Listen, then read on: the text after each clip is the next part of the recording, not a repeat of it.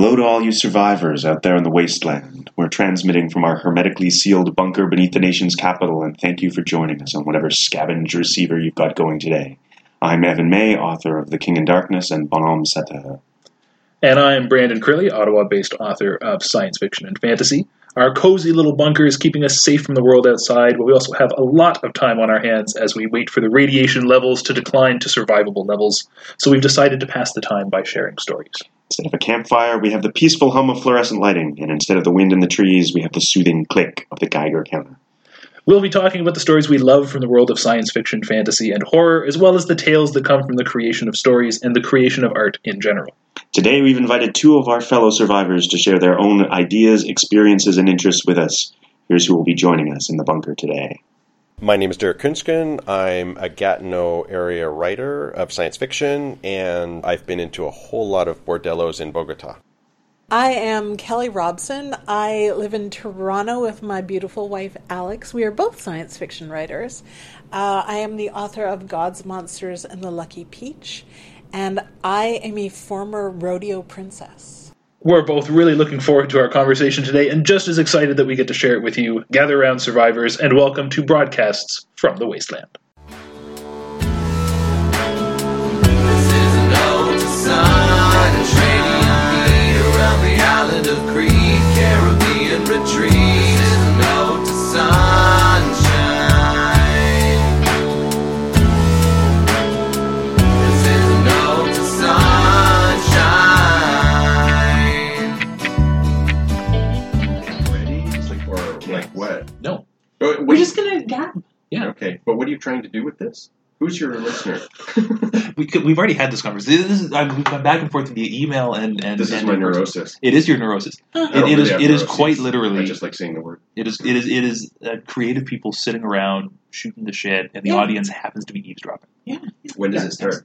I started recording 5 minutes ago. Oh, really? Yeah. Fantastic. God, now I feel like an idiot. No, because what's gonna end up happening Edit it out? because what I figure will end up happening is when we do the edit, we'll cut out the first 3 or 4 10 minutes, and we're just going to fade into. Yeah. I'll speak into this. You just took out the recorder. You plugged it. It was never plugged in. Yes, it was. It was put just back sitting in. there. Put the thing back in.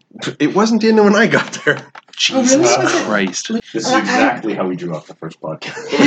You were the first one. I have Oh, no. my friend, the Crazy Aaron's thinking putty. I talk and think best when I'm moving my hands. Really? This is my special friend. That's cool. And Yeah. it's Crazy who? It's Crazy Aaron's thinking putty. Thinking. Okay, Yeah. I was thinking of Crazy Ivan, and then you did Yeah. Oh, it's Red like, October thing. It's like Play-Doh. Yeah, or like silly putty when I was silly a kid. putty, exactly. But it's adult silly putty. That's awesome. And it's actually quite expensive. Give it But back, it's give it back. No, I not feel like that I kind of shouldn't be expensive, handling but it you know, anymore. you know what I mean. Because of the gold flakes. Oh, I see. It's imbued with rare metals. I'm sure it is. Wait, so the idea is It's- it helps you focus, or is it? It helps me focus. It helps me think. So I always That's have it cool. around when I'm writing. Do you do anything like that? No. Okay, I'm that's not. okay. Yeah.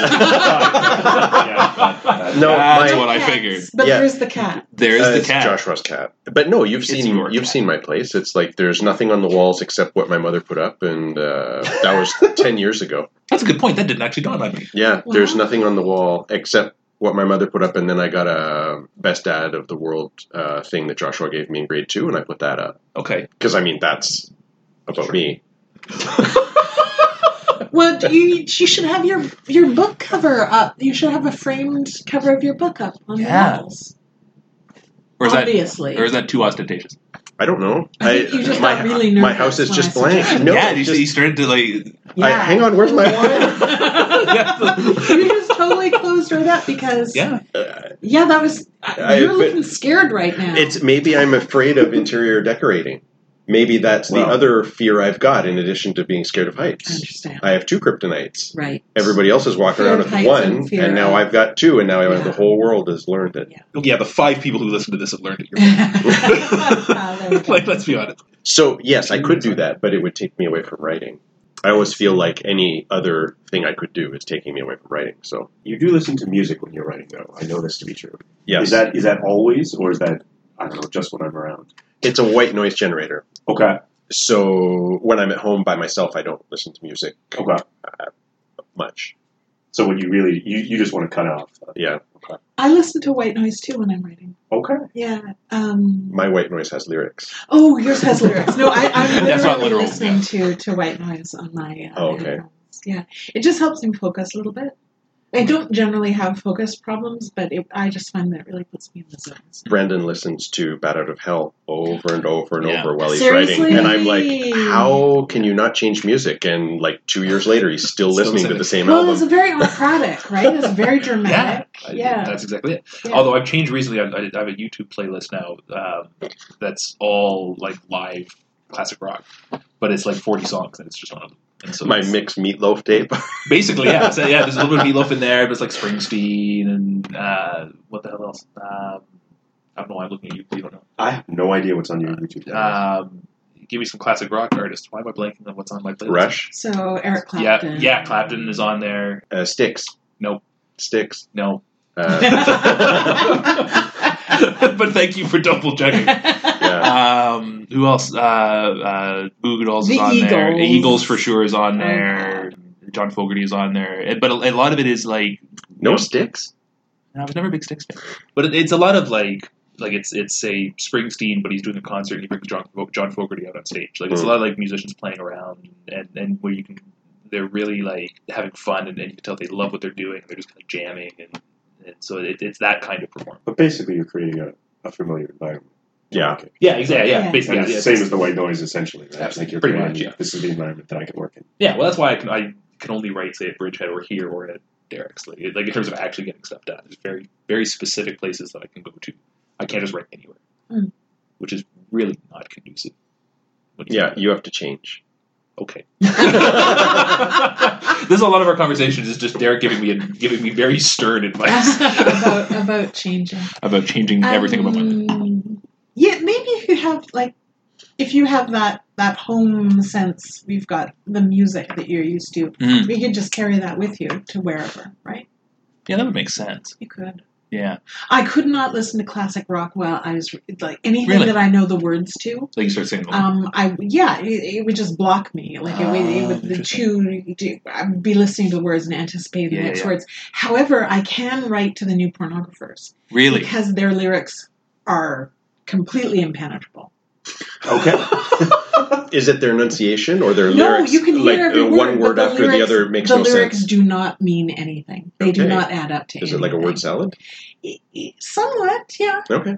It's like really obscure poetry. All right. Like none of their songs ever mean anything. And it's fantastic. It's great music. So anyway, this is all the podcast is, Derek. It's just Just sitting We're just around. talking shit. We're sitting around shooting the shit.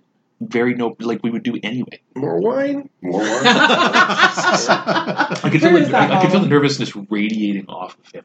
How do you feel about your cover? I love it. It's a great cover.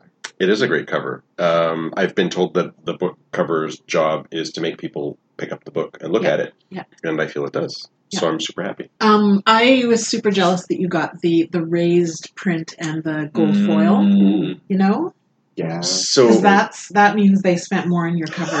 yeah. No, it And then- does. Yeah, no, you're right. So when I went to Worldcon, the publicist and the publisher were there, and they're like, "Derek, are you ready? Look at this." And they showed me the shiny, and they were touching it just the way you Yes. just did. Yes, yes. And I have no experience in publishing. This is completely Oh, my so you first didn't rodeo, know. and I'm like, yes, yes, it's like a book cover. no, it's a beautiful cover. But the Yeah. thing is, they were like, and then they were smelling the inside, and I was like, oh wow, you guys really love books. This is the right people to have on the team. Yes. But Yes. yeah, I had never approached books in that way because I had never had a lot of money when I was a kid, so I always bought books secondhand.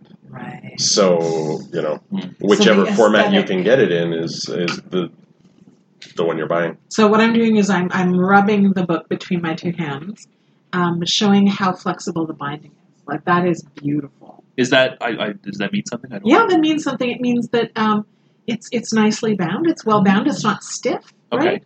Like some books, like I don't think you'd be able to do that to mine. Yeah, so mine's more stiff. Oh. right? See that? Interesting. That's Look good. at the cheese. That's Look at your good. cheese. Yeah, no, that's beautiful. And the raised print. Raised Yeah. print is one thing, but then raised print and foil. Yeah, I'm super happy too with. I got a couple of nice blurbs that are cool. Mm-hmm. Had you noticed that? Like we've got a copy here of Nine Fox Gambit. That's a great book. We did, but no raised print, no gold foil. No. I'm just throwing it out there. I had not noticed that because I listened to everything in audio. Oh yeah, that's right. Which I don't understand how you do that. I realize it's all like that came out wrong. I realize that it's all entirely subjective and one's personal preference. I'm just saying I can't do that. Again, it comes back to my, do I have time for this or should I be committing this time to writing? Right. And so when my ex and I split up about 10 years ago or 12 years ago, I had to decide what do I want for the rest of what I had thought was a sorted out life. And I said, well, I want to be a successful writer, I want to be a great dad, and I want to be good at my job. And bam, it's those three things. And so anything that wasn't those three things, I sort of sliced out. Right. But within writing, you have writing or reading. And reading helps you be a better writer. And yet, I never felt like I was... reading enough. Well, I never felt like I was reading enough, but also when I was reading, I felt like I ought to have been writing. Like I felt like I was ready to write more. Okay. And so audio is where I reclaimed time from all my commutes, all my transport, Right. you know, brushing teeth, doing dishes, reclaimed all that time. That's interesting. Yeah. So I remember, I want to ask you something. And now's the time. Right? We're recording. We have friends around. Have more wine. Perfect. Done. I will do that. Yes, please. Done. Because I remember you telling me that about like job and your son and writing. And I remember you explaining it to me. Basically, you felt like you only had so much bandwidth. If I might be misquoting you a little bit, but basically, you knew you could do those time in the day. Maybe, but that you knew you could do those three things well if you focused yourself on that. But you didn't think you could do any more than that. Like in terms of big things. And you mentioned it as specifically as after you and your wife had split up. Yeah, you know what I mean. Well, because before we had split up, I thought my life was going in one direction, and then after that stopped, then I realized, oh well, I have to think up a new direction. And so the thing is, I had to also assess, what I'd been doing in my 20s and my mid 30s, and trying to figure stuff out. But there's no amount of time that you can spend on writing that will ever feel like it's enough. And there's no amount of time you can spend with your son that will ever feel like it's enough. Therefore, right away, you've got two things that could, in theory, fill up all of your bandwidth. And you still have to go to work to pay your mortgage. So the thing is, that was my problem. I had one thing which I could define in time, and I had two things which would grow to occupy whatever container I put them in. Mm. Me think like scientist. And the writing does require you to give things up, right? Because absolutely. You have to, I mean, this is, I don't want to advocate for any kind of orthodoxy, thou shalt write this way. I love orthodoxy. Do you love this orthodoxy? Yeah, we'll start it right now. But generally, you have to write more days than you don't write. Right, yeah. And for me, generally, that's 6 days a week. Mm. I should not write more than 6 days a week because I get really mentally tired. Oh, okay. So I write when I get home from work. And that means that I'm not seeing my friends. Mm-hmm. I'm not spending time with Alex, my wife. Mm-hmm. I'm not doing any hobbies. I'm certainly not playing any video games. I miss video games so much. Okay, we'll come back to that. Video games are not very good. You're not missing my... Stop talking. No, I'm helping. No, you're not. See, I got rid of video games in the 90s. You're missing out, man. No, I'm not. Yeah, no, don't tell me that. I'll cover my ears. So you give up time. Mm. But it's so enjoyable. Yeah. Right? It's so enjoyable. And it's enjoyable even when it's not going well.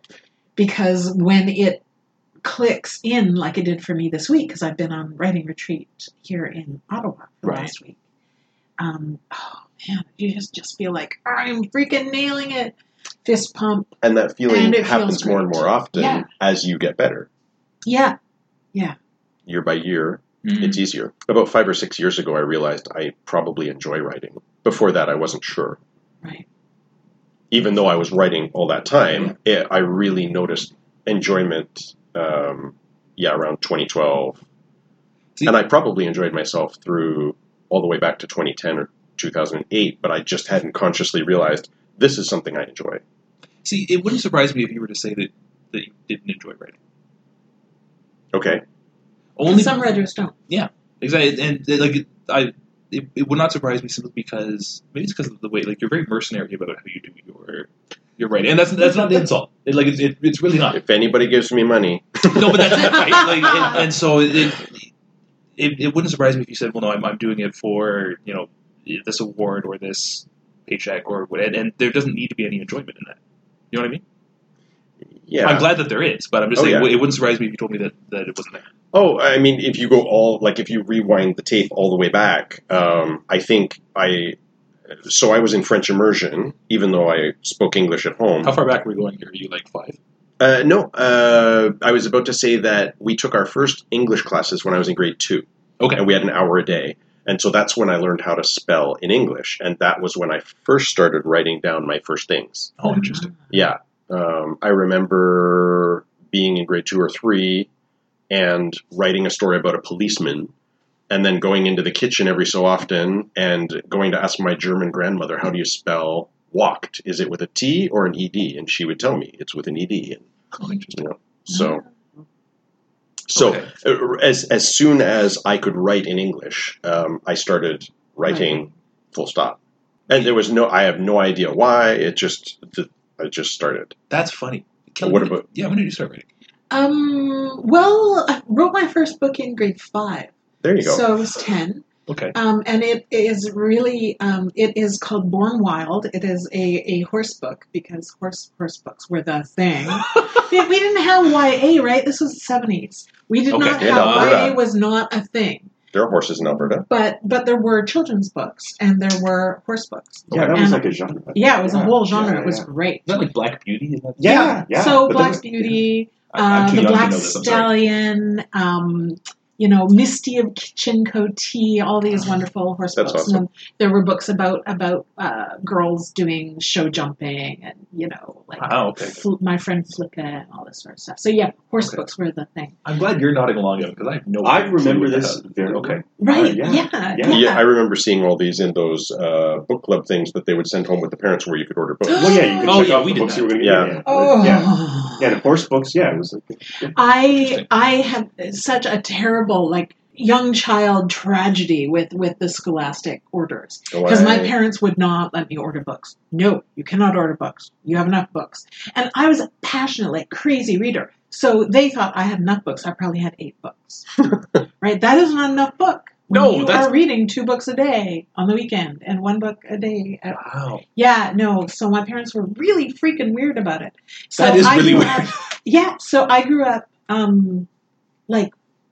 hoarding, literally hoarding books, and I stole books from the library. Seriously? I would bring them back eventually. So you borrowed them But without I a library realized- card, is what yes, you're saying. but because they would only let you take so many, right? And then I would already have books out, but I want more books, but I wouldn't bring those books back. But I realized that if you held the library book, and this is old tech, but still they have the things that you pass through, the Yeah. magnetic whatever. But if you hold it horizontally as you go through, it's not a big enough area for them to register. Ooh. So this is how you sneak books out of the library in the 70s and early 80s, is horizontally. You hold them like this as you're walking through, and no problem. I feel You I've can learned take all something the books today. you want out. Yes. You can work this into your Yeah. next heist caper or Yeah, something. Mm-hmm. Yeah. So so me and books, gimme into this day. I can't even go into a library anymore because they kicked me out. No. Your photo is up. It's like being My ejected photo, from a bar. Yes, exactly. Wanted. That overriding avarice for books Yes. didn't hit me until comic books, and then it hit me. Okay. What was your book? What was your comic book? Was it Uh, Batman? No, my mom brought me back 4 comic books when I was 10, I think, so it would have been 1981. And one was Uncanny X-Men, one was Doctor Strange, one was Fantastic Four, and the one was Micronauts. And I liked all of them except Fantastic Four. Well, yeah. Like just this pall settles over the, Yeah. the entire Like, table. yeah. Reed Richards. Fuck you. What an asshole. Is he an asshole in the comics? I've never In the read comic, I've never read a lot of He's just Fantastic. Patriarchal fuck. I mean, I always found him kind of insufferable. Sorry. Yeah, I mean, he's one of those kind of know-it-all, always knows best. And I'm like, oh. Yeah, I just found the Fantastic Four in general not very interesting. Like they're four of them. They don't have secret identities. I wasn't there. I was about the X-Men, the outsider kids, the ones that didn't fit in. I was also into Doctor Strange because it was the weird sort of existential, spooky world, and Hank McCoy was great. Beast was Oh great. yes. He was the best character in Fantastic No, he was an X-Man, wasn't he? Four, wasn't he? Was he in the Fantastic Are you Four thinking for of a The little Thing? while? Maybe I'm thinking of The Thing. Thinking of the orange rocky Yeah, guy. I'm just thinking. I'm mixing up my. Having not read yes. any of the comics, I mean, Anyway. he could have been a fantastic. You haven't Four. read any of those comics? No, I grew up watching one of what I'm sure was several X-Men and Spider-Man cartoons Yeah. in the mid '90s, and then the X-Men movies, and then the first one with Hugh Jackman, and then it's just been movies ever And since. you're probably young enough that there's like a different accessibility level. Because like when I was young, like you got comics by going to the variety store. Yeah. And one of those metal racks that spins around. Yeah, and yeah, that's where you got. and they were comics. relatively Yeah. cheap. Yeah. Whereas Yeah, now, 25 cents. yeah. Whereas Well, now, they're, like you yeah. gotta go to a specialty. Oh yeah, Yeah, comic you books. can't Yeah. get them at the Yeah, comic They're store. expensive. Yeah. Yeah. Because I was able to convince my parents to buy them because like we were at the grocery store that had comics. So Yeah, the variety and- store were buying some Right, comics. right. I went to a lot of secondhand stores for comics too. Yeah. But I mean, when I started, the price tag was 50 cents. And then it went up to 60 after I'd been collecting for about 6 Yeah. months. I remember, and this was towards the end of my comic collecting career. I remember being horrified when they priced it up to $1. I was Yeah. like, man, this is tough. Yeah. So exactly, there's a huge accessibility difference. I mean, it's and- definitely different now, right? Like Yeah. you have to go to the specialty shop, and Right. it's got to be harder for kids. Although I'm Well, switching to that's just digital it. with and that. we were Go. just talking about that, and the way up is my niece, has no sense of comic books whatsoever because she can't. They're not for people her age anymore. Comic books. Oh, I see what you're saying. Which age? So she's 13, I guess. Okay. Yeah, which was Yeah, exactly the so- age where Yeah. Right. So Well, she's not interested in going to any of the Marvel movies because it's not for her. One of the things I've seen, at least in Marvel and in a few other publishers, is they're diversifying and they're really overtly branding and marketing now a YA selection, Mhm. which is interesting. And so that's one of the things that makes me wary of like, there's a number of Marvel titles, for example, that I don't read just because they're YA and I'm not really a YA reader. Like But what? Squirrel Girl, for example, Oh, yeah. there's some the the new Ms. the something Marvel, wasp Miss Marvel is- is overtly targeting teens. Yeah, very much so. Like, just check out your local library. There's tons of them. I can't remember ever seeing a comic book in anything other than a specialty store. My earliest memory of seeing a comic book was Conspiracy Comics back home, wow. and it was trading cards, and it was like Pokemon cards when I was a kid. That was when they first got big, and comic books and like Game Boy, and it was all in one spot. I don't and it think was I a could specialty store. find comics in corner stores after 1990 or Okay, 1990, okay. well, maybe 92, 93, but I mean, except not for like much Archie after. comics. I've never seen Archie comics and stuff. In the But Archie has different distribution, oh, that was so they're in the Walmarts, they're in the grocery Yeah. stores. Yeah. yeah, Fascinating. that's a whole change. Like, Much like what happened in science fiction. I mean, apparently the reason pulps and magazines like Asimov's and Fantasy and SF and stuff like that were able to be in every corner store was there used to be a couple of train hubs in the U.S. and in Canada, and everything was distributed relatively cheaply through these huge train hubs. okay, And then at some point in the 50s or 60s, land Okay. developers bought that cheap land because it Okay. was all just trains there. Mm. And they built up huge high rises. And then that made them a lot of money, but it destroyed the sort of pulp distribution system because they couldn't afford to send pulp, like many things through. And so that's Yeah. when your readership of things like Asimov and Analog and comic books dropped from, the high 100,000s to, because in World War II, Superman and Batman were circulating above 1 million a month. Jesus. Yeah. And same thing with, wherever Edgar Rice Burroughs had his stuff in the 1912 19-teens. Right. Okay. All of that was first in magazines and then later on in book forms, and all of that was distributed everywhere and circulating 1.5 million copies. Wow. I used to get my Asimov magazines at the drugstore. Oh, really? So I started reading Asimov's in '83, and that was wonderful. Wow. I would go in every, hoping because of course, I didn't realize, I knew they came out every month, but you don't know, when exactly that month they're going to come out. So I would always come in and look for them and be so joyful when I found them. Yeah. It was good. That was my formative moment as a writer, was reading Asimov's in 83, 84, 85. Into the 90s. That was pre-Dozwa, right? That was under That Shauna was Sean McCarthy. McCarthy. Yeah. Sean McCarthy, and then Dozwa. Yeah. And then, Sheila. Mm-hmm. So formative. All those. So reading Connie Willis and Michael Swanwick a little bit later, but and Jim Kelly, and my first taste of Tiptree was through Asimov's. Okay. And Octavia Butler just blew my mind. Wow. So when you say formative, you mean like formative as a thinking human being. Oh, interesting. Okay. Yeah, as a 16, 17, 8-year-old kid, getting hit between the eyes with contemporary short science fiction. I would guess that it's formative too as a writer. Yeah. Yeah, that's what I was wondering. Because I read all the wrong stuff.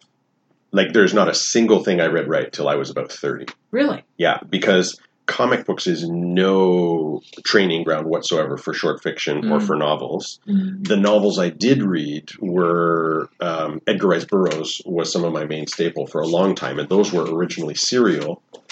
And so the plot was all over the place, and things just sort of magically came together at the end. And then I didn't read short fiction until I had failed with novels. By 30, I had failed with 2. And then I said, well, now I've got to try something different. Learn short fiction. Yeah, so I ended up starting to read short fiction when I was about 31. That's when I started subscribing to Analog and Asimov. Who was your first favorite author? Connie Willis. Connie Willis? Well, I mean, in that context, yeah, Connie Willis. Yeah, I was thinking about this the other day again. Yeah, there was a period where I liked individual books, but I hadn't yet started I like this person's writing specifically, and I will seek them out. Connie Willis for you. What about you, Dan?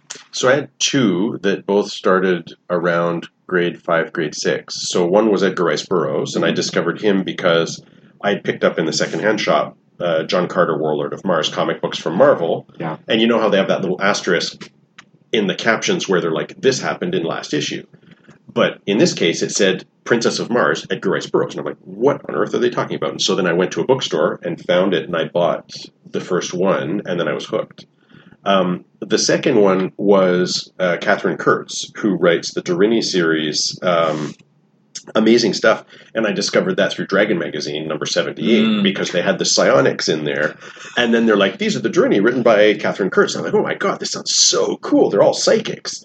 And then I looked up and I got all of her books in grade 7.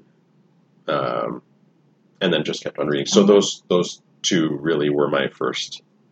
And they were almost my only ones up until late high school when I finally started reading Robots and Foundation and then a few other things. I didn't get to Tolkien until grade 12 or 13.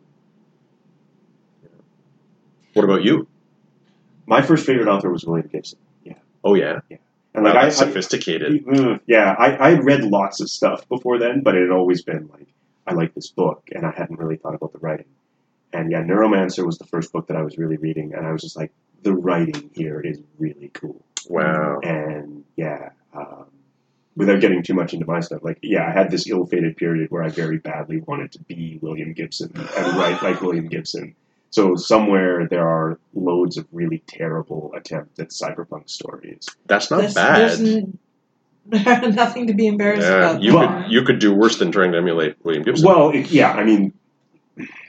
not my voice at all, but that was the first time that I really remember thinking, I love the way this person writes. Yeah. And it's not... And the way they're thinking, the things that they're interested in. Yeah. The topics that they're delving into. What about you, Brendan? What was your first? Who's your favorite author? Probably, and I'm a little embarrassed to say it because she's not on my list anymore. More embarrassment. Go.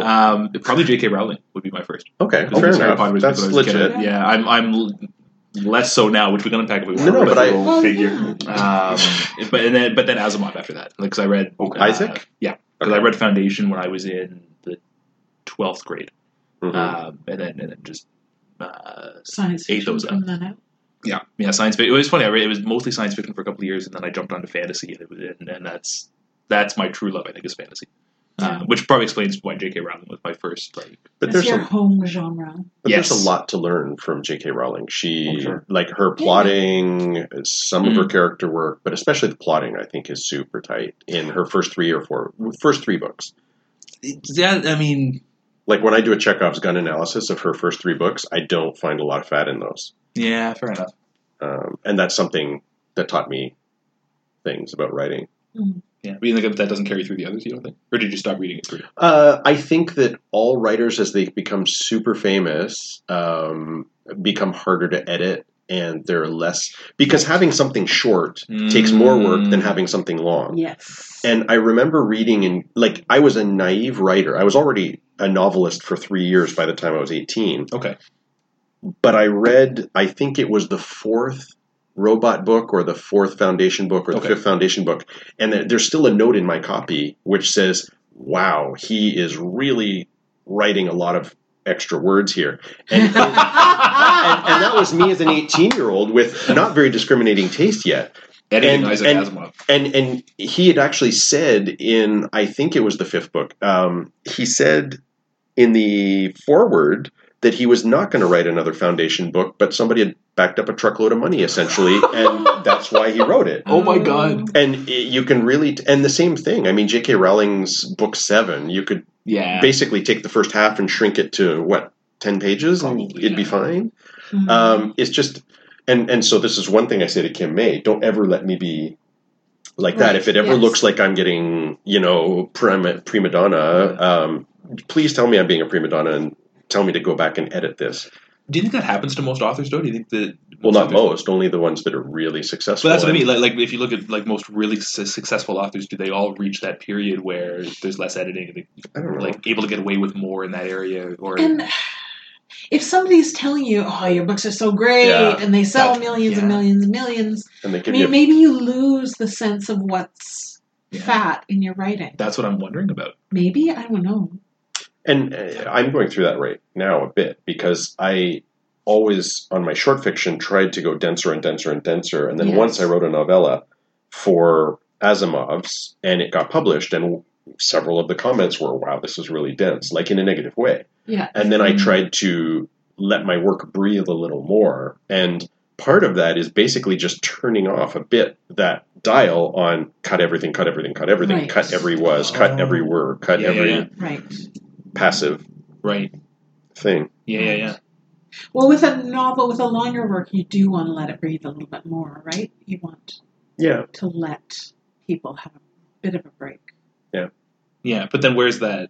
Where Where's is that that line? line? Yeah. Well, hopefully your editor will have a good sense of that, but Unless they're Unless- I get unless they're it's too afraid to acceptable. say it, or they don't care to say or it, it's already acceptable. Yeah. Right. Yes, and will spending another 6 months on that book get you more money? No, it won't. No, Exactly. Especially when the audience is Waiting. banging their fists waiting for the next Yeah. James Patterson or the next. So let us all hope that we will all be in that position Yes. Yeah. Well, of yeah. having to make those, Yeah. make In 5 years. those in X numbers of years. Yeah. Um, 5 years would be fine. my book, this was 50,000 words in first draft, And what is it? and it's 40. It's Did you just sniff under it? 40. What did I do? Did you just sniff it as you spoke? I don't think I sniffed it, but I put it on my nose. Okay. But Okay. I don't think I breathed in. All But right. I think I might have scritched myself. I am very happy that I took the Um, copies of your books off my shelf. Yeah. I had no Well, idea what that would result in. Yeah, a little bit of sniffing. What did you cut? I cut a lot from the end. Oh, The okay. ending had to be a lot more tight. And there's one scene in the middle which was just way, way too freaking long. And then I just, I was ruthless. And I just, Okay. Word by word. word by word, Yeah. cut. That's like the Um, urban warfare of writing. And I actually really, Like I street by love street. editing. Oh yeah, me Yeah. too. I love cutting words. So So it's fine. Yeah. That's interesting because the ending is very abrupt. It is. But Would- it is, especially if you're reading for plot, it's Right. abrupt. Yeah. If you're reading for character, it's not. No, for sure. So Jim Kelly, I was reading this at ICFA, which is the International Conference of the Fantastic and the Arts in Orlando. And I was reading this, and Jim Kelly, James Patrick Kelly, was in the audience. I was reading it, and I'm like, this is a novella, blah, blah, blah, etc. And I read from it, and it was all fine. He seemed to be enjoying it. And he said, what makes this a novella? What makes it different from a novel? Yeah. Well, it's short fiction. It's not a novel. It's one character's story, and it's very tight on one character. And her change is the focus. And I don't think that is it's very focused on that, and that's why it's a novella instead of a novel. Is that it's Min's story, and the ending does feel abrupt if you're just reading for plot to find out what happens next. But if you're reading for character, it's not quite as abrupt, I don't think. Did you know that when you were starting out? Yeah, I knew yeah. it. I knew it, So yeah. you knew right from the beginning this is going to be a Yeah, shortish. yeah. tale. I pretty much got what I aimed to do. Cool.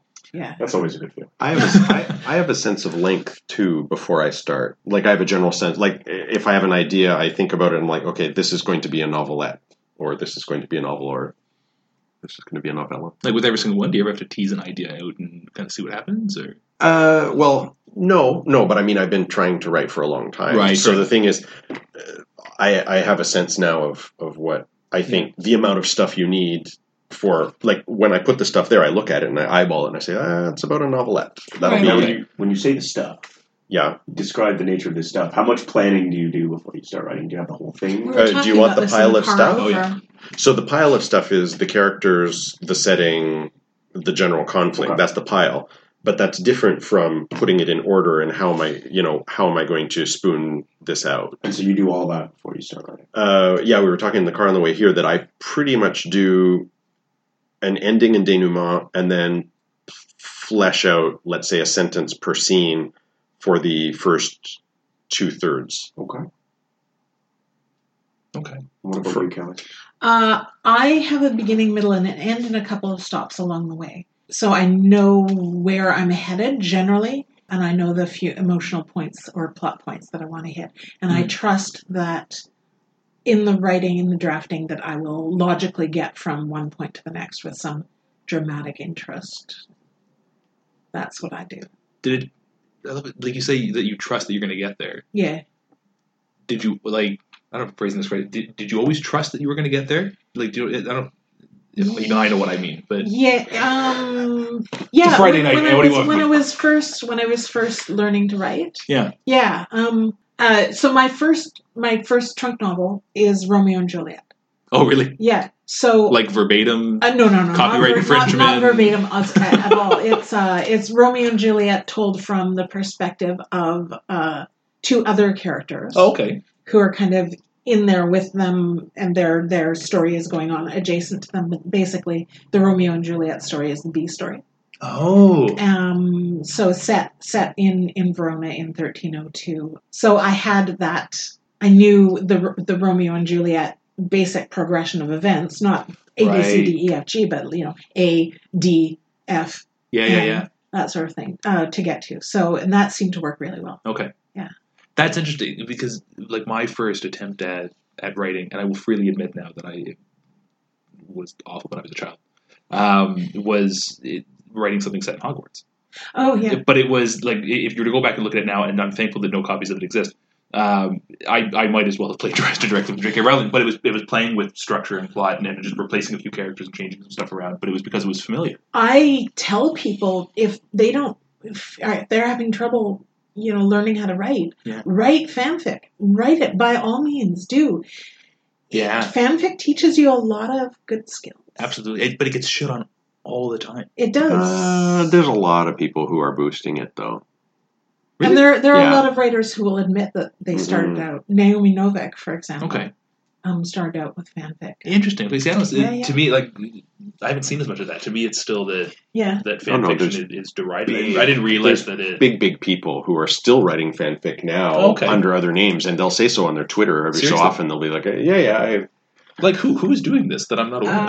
I can't remember the Madeline name. Ashby, Seriously, Gemma Files. really? Yeah. big That's cool. people." It's fun. Oh, yeah, it's fun. yeah, The absolutely. most enjoyable. I still love because I wrote a Bond story, Yes. right? For License Expired. the Yeah, which I didn't realize until unauthorized. 2 days ago when I was doing a little bit of research. Did you for read this. it? I was looking up There's a your lot of bio. sex in and it. Then I'm in. Okay. Do you have a copy on you right now? I don't, but I can email you Perfect. the manuscript. I loved writing a Bond story. Good. See, I wanted to ask you about Loved this. it. So is this fanfic, or is this like you're writing a licensed property? Basically, Ah. there's a bit of a difference Little bit. because you're No, it's fucking fanfic. yeah, It is. I'm writing from the perspective. So it's an alternate ending to From Russia with Love. Oh, okay. It is the two main female characters. Wait, From Russia with Love is such an interesting book. See, it is. Fascinating Yeah. book. It's bizarre. Like the first third of the book is not Bond. Like Bond doesn't come into it until like a third of the way through. Yeah. It's Rosa. Yeah, it's Rosa Klebb. Rosa Klebb. Yeah, And Natasha Romanov. Romanov. Yeah, and I'm blanking on the name of the assassin that they trained to come and take out Bond. Yeah, it's fascinating. and then the ending is yeah, weird. it's a Reichenbach Falls ending. Yeah. Oh. Well, it ends apparently with Bond dying. Yeah. And in one of the other, Rosa Klebb poisons him. yeah, Oh my God. she like kicks him with a poisoned blade in her shoe. Yes. Yeah. And because Ian Fleming he was kind of feeling like he didn't want to write any more Bond. Like he was sick of it. Okay, I must have the sequence out of order in my head because I thought From Russia with Love was the first Bond No, novel. No. Casino No. Royale is the first one. Oh. Yeah. So From And Russia then with there's Love is the another last one. What's after Casino Royale? So No, but you it- were born when A View to a Kill was coming out, and Grace Jones was doing the Bond thing. See, I don't even remember that. My and Grace Jones was the Bond girl in that movie, wasn't she? Well, kind of. Well, she was No. one of. Yeah. Oh, Yeah. I mean, yeah, she was one of. She was one of. Yeah, but I'm just trying to put things in perspective. No, but I have no frame of reference for that. My James Bond is Pierce Brosnan, the Goldeneye. Good lord, man. That's That, Mine- I mean, and then I mine went back was, and watched uh, Connery. And Mine was Moore. Yeah, see, I went back and watched him later, but it wasn't the same. Mine James was Bond Moore, will too. always be Pierce Brosnan. I don't care who plays it later on. It will always be Pierce Brosnan for me. That was my formative. I think we were voting for, rooting for Pierce Brosnan to take over at some point. And Yes. even when, Yes. what was the TV show he was in? Remington Steele. Yeah, Oh, yeah, because that's Remington Steele is just James Basically, Bond. yeah. I mean, and we were all like, Remington why would you take Steele. Timothy Dalton? You have Remington But Steele right perfect. there. Oh, And they he's didn't do it for years and a wonderful years. Actor. He's a wonderful actor. He's charming. He's sexy. He's gorgeous. He's Yeah. wonderful. And yet they took Timothy Dalton. See, I feel very bad for Timothy Dalton because Living Daylights was a legitimately good movie. Was it? Yeah. Nobody's seen it. Nobody has no idea what This you're is the talking problem. about. It was the first movie where it was Timothy Dalton As Bond. as Bond. Okay. Yeah, and it takes it in like when Roger Moore was playing it. They, especially by the end, I mean, James Bond had more or less become a cartoon character, and it was almost like a comedy movie Right, at that okay. point. Like it was all very tongue in cheek and all very kind of slapstick. And Timothy Dalton, they were clearly trying to dial it back to more. More serious. Yeah, more like the novels, like trying to get it grittier again. Okay. I really enjoyed Living Daylights a lot. Huh. Then his next movie, License to Kill, was terrible. It was dreadful. That's the one I saw. I never got No, into and it was Bond. bad. It was And like no Yeah. Bond whatsoever. Well, no, I think the most recent Bond, who has got, 3 Daniel movies Craig, under him? Those... Too many. Let's just say. yeah, but I don't know. Tonally, it's much better for me than the other ones. They're because, not yeah, I Bond think movies. it's... No, Yeah. yeah, see, I have Not the same. Bond. I have the same. Why issue. not? Yeah. Why not? Okay, so Bond is. I think we need to put Bond away for a few years because I would Bond. agree with that. He's a wonderful archetype, but he's very much an archetype So there are characters who we recognize independent of their context, like Sherlock Holmes, Mhm. Yeah. like Tarzan, Yeah. like whomever, Batman. I think we need to put Bond away for a little while and then come back to him with fresh eyes, because he's a great archetype, but he's been over needed. He's like It's like my silly putty here that I've been needing here. He's gotten mushy, and I love Daniel Craig. He's a serious actor. He's really, really good. He's fantastic. But those are not. Those are just action movies. Yeah, They're not Bond films. Yeah. Bond films are something very stylized and specific. Yeah. So yeah. I did go back. Endeth my lecture. I did go back to the first 62 movie, which was Dr. No. Oh yeah. yes. And I watched that. In fact, I watched, I think, 4 in a row, like Okay. the first 4 that came out in order. Okay. Are those all Connery? I don't have any. Yeah. Yeah. He did Yeah. 6 and then took one away, and then Really? he did another 4 or Oh, God. something. Yeah. Okay. No, and those were a lot less ridiculous than his other ones. But already by the 4th movie, it's like, laser-mounted sharks. That's Wait, fun. That's Laser mounted sharks? Yeah. sharks mounted with lasers. Yeah. Yeah. I think Bond went to his peak in Austin Powers. Austin. Okay, interesting. That's the height of Bond for me. I love Austin Powers. And I'm waiting for the moment when I can finally show Joshua. But the thing is, he won't get it because he won't have seen any Bond movies. yeah. So to him, like, half the jokes will be like, yeah, they're kind of funny, but he won't understand any of the The behind. context. So I'd love for him to watch a Bond movie and then... But actually, I was surprised at the 62 movie how, let's say, racy I would suppose it was. Right. Because for the early 60s, I was surprised that they were that out there That- with some that of the they were that sexuality. sexy. Right. Because we were still at the point where you couldn't put on TV two people in bed together, and that lasted for quite a while. My first Bond was Roger Moore, was Octopussy. Oh god. Oh yeah, but it was great. I loved it, but it was quite a revelation for a 13-year-old. Oh sure. I'm not sure how much I want Joshua to have a revelation at this point. Well, he's going to at some point. Yeah, I Dude, know. he's 13. I know. Like, trust me, I'm a high school teacher, man. The stuff I overhear in the classroom, I'm holy fuck. Yeah. Anyway, I'll see about showing him a Bond movie so that I can then show him Austin Powers. Okay, so I've never seen Octopussy. How bad is it? Like, to show a 13-year-old. I don't think it's that. I'd start with It's not that bad, but there's a lot of sex. Okay, but it came out in the 70s, right? So how much, like... No, Octopussy would have been later. 81. Well, Yeah. okay, but even the 81, how much sex could there be? Like, I mean, 81 was the same That would year shock as me at the Blade age of Rock 13. Runner, because I remember there were ads at the back of comic books for the Marvel adaptation of that movie, I believe. Or there were ads for the movie itself in the comic books. Huh. But I could start with Dr. No, but the problem is the pacing of movies now is so different from how it was 50 years ago that he won't sit through something that was from the 1960s. was it you that I was talking to about? I was talking to someone who was You and I talk sometimes. sometimes about their kids were getting into horror movies, and they were like, they wanted to watch a really scary movie, and I can't remember who it wasn't Not me. you. And they were saying, you've got to see The Exorcist. It's like the scariest movie ever. oh, no. Oh, And they showed their kids The Exorcist, and they were just yawning. bored to tears Yeah. because that the scale of what is in a horror movie has changed so much Right. that Absolutely. they're desensitized to the level where Exorcist is just Oh, no. Nothing. very Yeah. dull. They aren't all desensitized. Another one of my students in my American history class was telling me that she's a big fan of like John Wayne films.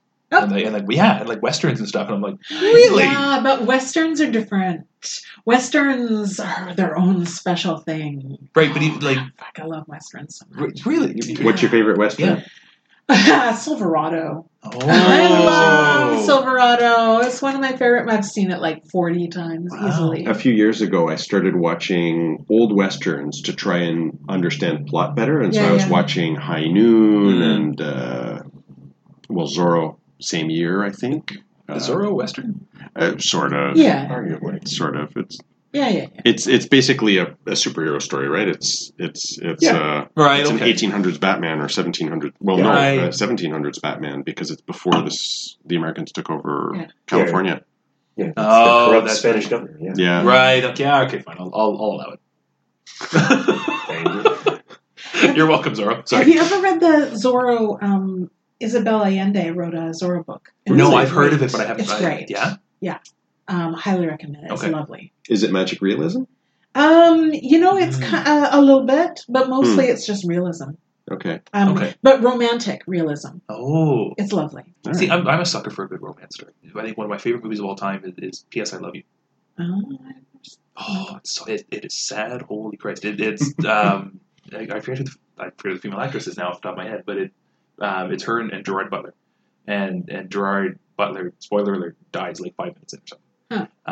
And then it's, I guess his character has cancer or something, and so he knows he's gonna die, and so he sets it up so that for the next year, his wife gets occasional letters and notes from him, and he sends her on these adventures, and it's to help her get over the fact that he's gone. Oh, interesting. It is so incredibly tragic. This Okay, sounds so- awful. Yeah, I was gonna say, No, that could be the plot of a horror movie. It's an not amazing- watching. I'm not going anywhere near that. Why That's not? insanity. Knife from I don't want that much Oh, emotion. that's adorable. Right? That's so cute. It made me cry. Yeah.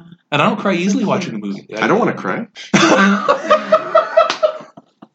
So when I say romantic, I mean the heightened emotion, the adventure, the great adventure, the beautiful landscape, it's just,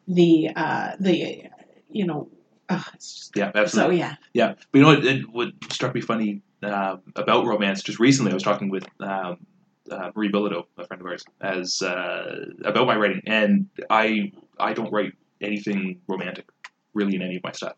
Like the first romantic sort of characters that I've written are in the novella that I'm working on right now. Cool. Yeah, and It adds a whole layer of tension. It does, but for whatever reason, well, I'm sure I know the reason. There's not a whole lot of romance in any of my previous published stuff. I don't have much either. No. I like romance, but and in fact, Edgar Rice Burroughs was all about romance. Oh, okay. Yeah, huge romantic tension in all of his stuff.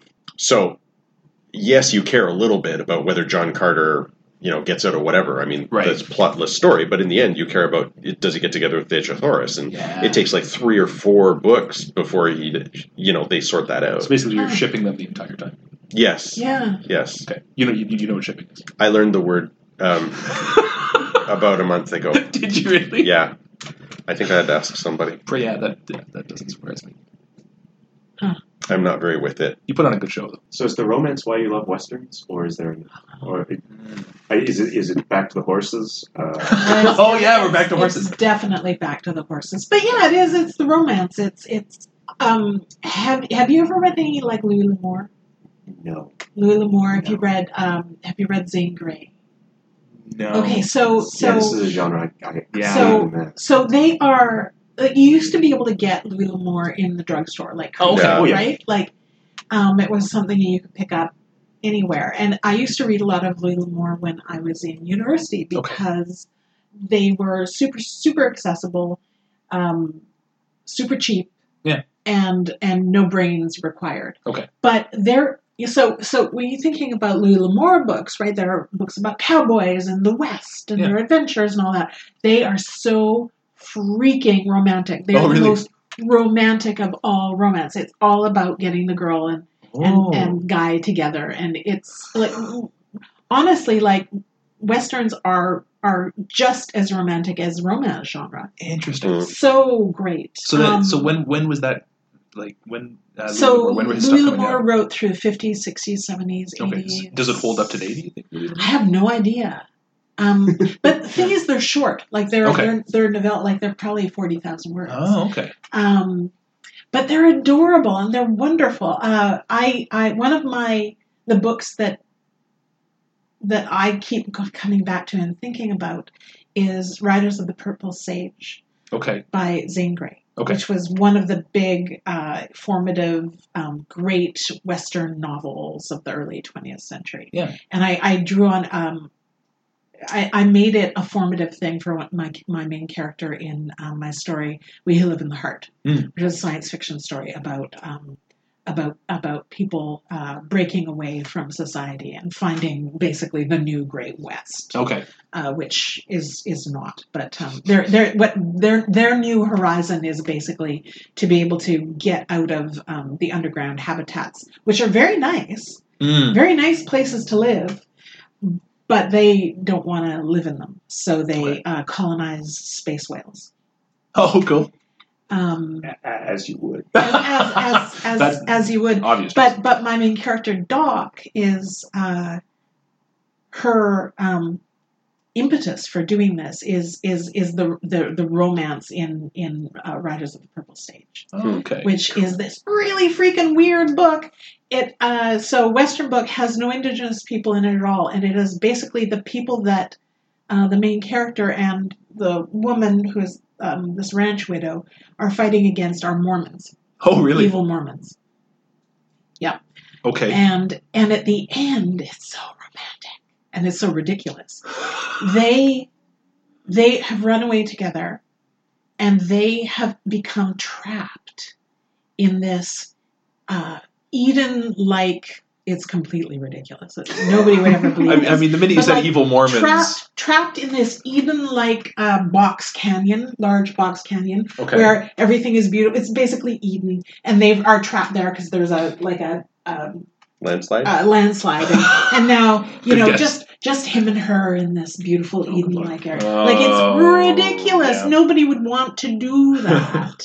You cannot live there. You have no doctors, and you can have babies. So yeah. But it's this romantic idea of if we could just be away from society and we could have our perfect love together in this beautiful place. The Western is a really interesting genre in terms of some of the themes it tries to do, because I've heard it said that it's about the conflict between, let's say, the herders and the farmer settlers, right? You know, Right. you've got your people who are, and then if you go further than that, you've got the first people arriving and the people who had it before, and it's so there are these layers of Right. social conflict that are in there that can be played for metaphor in a lot of ways. Mhm. And there's gunfights. There is kind Makes it look like Star Wars, especially with High Noon. They got a guy looks exactly So- like Han Solo. yeah. So it's does he? Well, because he's got that white shirt and then the black so vest they were definitely drawing and on the that. Han Solo hat. Yes. Han Solo had a hat. no, Derek was trying to be funny just Oh, now, I okay. think. Oh, Yeah, I see. it didn't work. I was like Indiana Jones, like what fedora? No. Right. So it's the idea of we will create the perfect world. We will fight to make the perfect world. Right. But there's even value systems difference, because like if you go to this, frontiers person, there's the value of individualism Yeah. and honor and reputation, Right. whereas the values of community life community is working and- together and being a little more humble and avoiding conflict and stuff like that. And so I'm just Right. spewing out right. Truby. Right. Trubies. I had a feeling. Truby- I was wondering if Truby's Truby gold. was going to come up at some point. Do you know John what Truby is? No. Oh, Okay. man. So John Truby is a Hollywood script doctor who's put out a bunch of, like, he's recorded some of his lectures when he gives script YouTube? doctoring stuff. No, you have to buy them, but there are Okay. some that are on YouTube. But like, if you buy them, totally worth it. I found his way of looking at story structure to be something a lot more pragmatic and helpful to me, and especially the way my brain works. It just hit my brain the right way and helped me develop my stories a lot better. Cool. Awesome. Yeah. Interesting. And so he goes through the various genres in one of his lectures or one of his courses, and the Western is a big deal because it, like, some of the thematic conflicts in it, like, it's so rich in terms of what you can do with it, Right. with the conflict between different societal levels. And let's not forget that science fiction is very influenced by Western. Absolutely. Yeah, the completely frontier. Yep. Yep. Do you want me to be funny again? Yes. Well done. All the Well time. done. Thank You you. should be funny nonstop. I've almost finished my wine. No, you haven't. Close. Yeah. Don't let me get too close to that. What did you think of this wine? So this is a Muscat. Muscat is the one of the oldest wine varietals known to humans. It came from Greece, and if you sniff it, you'll notice it's very floral and very sweet. Yeah. So Yeah, the Muscat sweetness for grapes, sure. if you ever see Muscat, like actual Muscat grapes, they're quite small. So don't get them if they're big because they'll be all watered out. But if you see little tiny Muscat grapes in the stores, buy them because they will be the sweetest, most delicious grapes that you will ever eat. And you will never go back to any other kinds of grapes. So it'll ruin other grapes. It for you, will basically. ruin other grapes for you, but you won't be able to get good Muscat grapes very often. So, so this is a barefoot Muscat. So it's it's an industrial produced wine. It's decent. I will go a long way for a Muscat. Okay. Because I love, and I'll go for, I will look, and I will never be able to find a swear word, LCBO. You can curse on this podcast. Can I curse? Because Yeah, I think I've already done it like 10 have times. problems. But you I said used to your be character- I used to be a wine columnist. So LCBO, I have a grudge against LCBO because I can't freaking. You can. Go on. Let it out. They're never going to listen to this. It's fine. The LCBO serves, what is it? How many? 15 million people in this province? Like this province has. Sure. Yeah. This province has 15 million people. Yeah, in it. I believe you. LCBO is one of the largest liquor buying organizations in the world. Sure. Yeah. Which is a huge marketing stick to Yeah. beat your suppliers with. And they do such a poor job. Yeah. I can walk into any LCBO and be disappointed. Yeah. I cannot find, if I want Chardonnay, Sauvignon Blanc, the basic varietals, you can find them everywhere and they're all Yeah. taste the same and whatever, who cares? But can I find a dry Muscat? Oh, I see what you're saying. I can find a sweet Muscat by Barefoot and it's fine. Yeah. And I like Muscat. And this is a very sweet Muscat and it's delicious. Really good with cocktail, actually. If you want to cut that with a little bit of like sparkling wine, sparkling wine, Okay. and just leaving out the sweetness a little bit. Yeah. It's It is very tasty, sweet. Yeah, right? it's sweeter good. than I expected. No, I like it. And Okay, good. wine experts will be very happy to drink sweet wine and very, very dry wine. Okay. And they'll be super bored by like your regular dry wine. Okay, gotcha. So that is my monologue on Muscat. One of the foundation varietals of human winemaking. I am similarly disappointed every time I go into the LCBO. Yes. And I can remember distinctly, this has got to be a year and a half ago now. I was back home in Burlington. I went into an LCBO with my mom, and they had blueberry wine and raspberry wine on display. Right? Yeah. And I was like, oh, that's interesting. I'd like to try that. I don't know if it would be any good. It could be absolute shit. But Yeah. I would just want to, just for the sake of the experience, I want to try it and see what happens. But I was like, I'll wait till I get back home. Yeah. Year and a half. No. I have never seen blueberry or raspberry No, wine in a single exactly. LCBO since then, so I missed my one opportunity to buy it, which doesn't make any sense to me whatsoever. So what did you learn from that? I should have bought it when I was Should've bought I it. should have bought it. Yeah. Yeah, I don't think we should be blaming the giant provincial corporation for your failings. But why not? They have more power than I. It was right there. You were with your mom. You wouldn't have been carded. In all seriousness, I haven't been carded since I was 17. Oh, wow. In all seriousness. Well, you do have a mature look about you. I got carded in Albuquerque when I went to Taos Toolbox, which was the summer I turned 40. What is Taos Toolbox again? Taos Toolbox is a master class, 2-week master class run by Walter John Williams, who's one of my favorite writers. And I went to the first one in 2007. Okay. And the other teacher that year was Connie Willis. Oh, no way. Yeah, my favorite. She's a And hoot, eh? She is a hoot. Like, She's holy the God. best. She's the best. She is honestly the best. She's got personality to spare. Yeah, no kidding. So I was in Albuquerque for Taos Toolbox. So it's 2 weeks masterclass. Mostly people are working on novels. So Nancy Kress teaches it now. Oh, okay. With Walter, and it's a great workshop. Yeah. When does it normally run?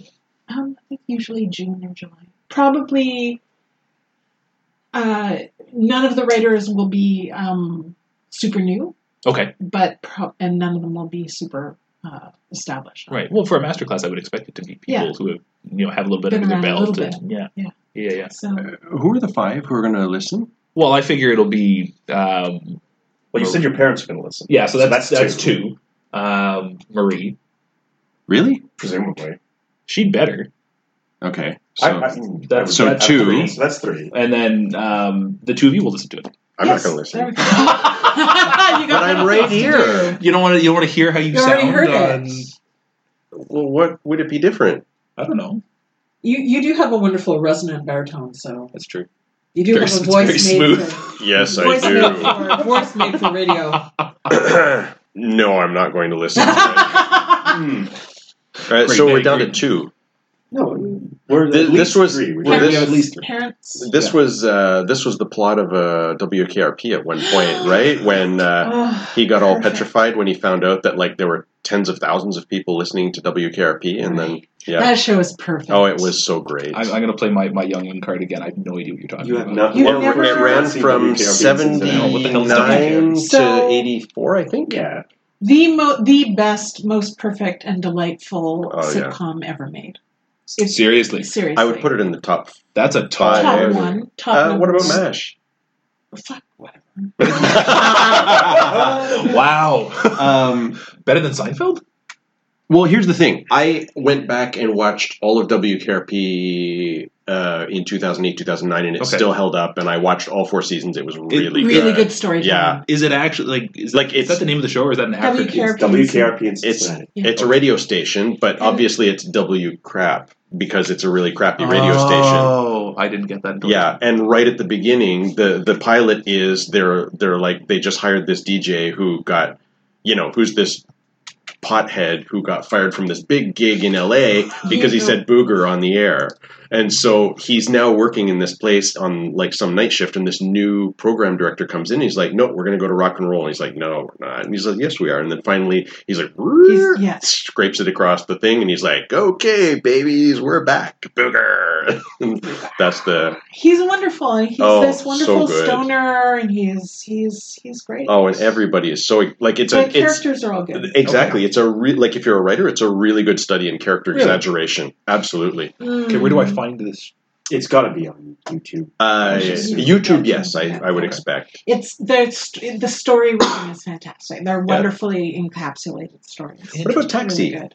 Would you not put yeah. Taxi up there? I guess. And also, what was that show where Billy Crystal started? That was such a funny show. Billy Crystal did a sitcom. I would say. Yeah. I would say. Soap. No, Barney Miller. That was good Barney too. Miller. Yeah. Barney Miller. I used to is- watch that at my grandmother's. And because they were such good Along with stories, MASH. right? Like MASH was great, but MASH was A different thing. it was a bit of a different thing. It was a bit of a more anthologies show, right? Like whereas WKRP, like every episode is its own story, and the same with Barney Miller. So Just a wonderfully sculpted. I never storytelling watched that. medium. And MASH was. I mean, I Welcome love Back, MASH, Kotter. Sure. Yeah. No, okay. No, that doesn't I look just. like John Travolta. To me, MASH is an example of one of those things that went on too long. Yeah. Because it was such a big hit, they just kept making more seasons, and I felt like by the end it was like, you guys are done. But the thing is, okay, the thing about MASH was that it was in syndication all the time. Yes. So the thing is, you could be watching season 2, or you could be watching season 8, and whatever, and you could watch it 5 days a week, or actually 10 times a week. I think when I was in grade 5, I could easily watch. Like it wasn't any difficulty. So I think the Colonel Blake period has different qualities compared to the Colonel Potter period, and there's a lot to that MASH show. had some problems with its female character. Sure. Yeah. Female character, and it was pretty. It took them a long time to do any justice by her. Whereas WKRP was Right away. never a problem. WKRP was always excellent to its female characters, and still, they were not the main characters by any stretch of the imagination. My list of things that I'm supposed to watch is huge. What's Yeah. on your list? Because I'm looking Great. for things to watch, and I don't want to watch anything. Like, wait, so you don't want to watch anything, or you don't want to watch just anything? Is that like Both, because the world is too tense. Good Place hit No, me but yeah. just right, but I want and also like I can't even navigate Netflix. It's just too large. It's like there's no well, that's tree structure or anything that would help somebody who's logical. No, there is though. It's all organized by genre and subgenre. I don't understand. Yeah, but then you have this one stripe, and you just keep on going, and No, some things you fall can into change- every you can stripe. change the format. It's either stripe or you can change it to just be like a grid, and you just go down. Oh, really? Yeah, Okay, you can help me do that sometime. sure. But sorry, what's on your list? Because I'm curious. What's on my, I've been trying to get you to watch Person of Interest, and I don't. yeah, Person of Interest Is that on it's Netflix? still on there. I think it Suits is on there. My dad keeps Is that the one recommending with the that. AI? yeah. Yeah, I've which heard I've seen a couple episodes of. And like when it came out, I thought, and I think everybody thought it was going to be like the most procedural ever, like just kind of case of the week where the AI helps them solve it. But Right. as far as we can tell, they basically tricked the network. Because This is a story about an AI. yeah, and like the implications of having like a hyper intelligent AI that's got most of the population of the world under surveillance. Cool. Like what that means for Neat. it goes to really neat places. Yeah. Yeah, it's one of my favorite series. Is that ever. on Netflix? I don't Think know. it is, or are we watching Yeah, it? I thought it might be on Crave. It might be on something like Crave or something. I like used to that. have Crave, Yeah, and they had- I feel like I they should had- look it up now, but I think they had that, and they had The Wire. Why are you poking me? I'm Watch not looking Person at of Interest. Okay. Yeah, to I be have fair, to watch it too. To be fair, You should. I've I- seen a couple of episodes of it on cable when I go home. And who's the guy who stars it? Jim Caviezel. Jim Caviezel, yeah. I mean, the guy's he's like the Tin Man from. You see, that was. I also thought that when it first started was that I really enjoy this, except that this guy is extremely shut down. Like, I liked everybody else. But we get to a point where there's a reason why he's that shut down. Okay, The actor is not actually that shut down. Like I was like, this guy just can't act. But there is a reason why we get. Okay. Good. Okay. Yeah, All right, okay, fair yeah, enough, okay. yeah. And like who else is on? Taraji P. Oh yeah, she's amazing. Yeah, and Michael Emerson. Yeah, it was also amazing. Yeah, no, it's really good and has without spoiling anything, has one of my favorite and I think most plausible redemption arcs Oh really? for a character. Okay. Yeah. Interesting. Because Cool. yeah, All right, I'll add that to my list. Yep. Then. Christ, like I was hoping to get suggestions for me to watch, but since everything Oh. you've named you haven't watched, this is. oh, I didn't realize you wanted. You asked me what is on my list. Yeah, I know, and I guess I asked the wrong question You did. because I've been drinking wine. So tell me you what wanna to know what you should watch. watch. Tell me what to watch, somebody. Okay. well, do you need comedies? Do you need Yeah, I think so. light fare? See, I'm You not, like see, comedy? I'm not the person to ask for comedy because, like, I find Fringe hilarious. Like, There's funny parts. no, I know, but it's that It's kind not of a like, comedy. it's the character. I feel like direction Evan will we give me a get better Have recommendation. No, I'm a have terrible you gone person to ask. I through don't all watch a of lot of comedy. Parks and Recreation? I haven't gone through any. Okay, so Parks and Rec has a lot of similarities to WKRP Oh, really? in that it's none of the characters are bad people. Mhm. They are all trying to do their job well and to live good lives, just as the people in WKRP are. Except for Herb And- Garlic. Well, Herb had but Herb was Anyway, yes, you're right, Herb. I forgot Honestly, But so Parks and Rec, which is a well-beloved, everyone else in the world has watched it, Okay.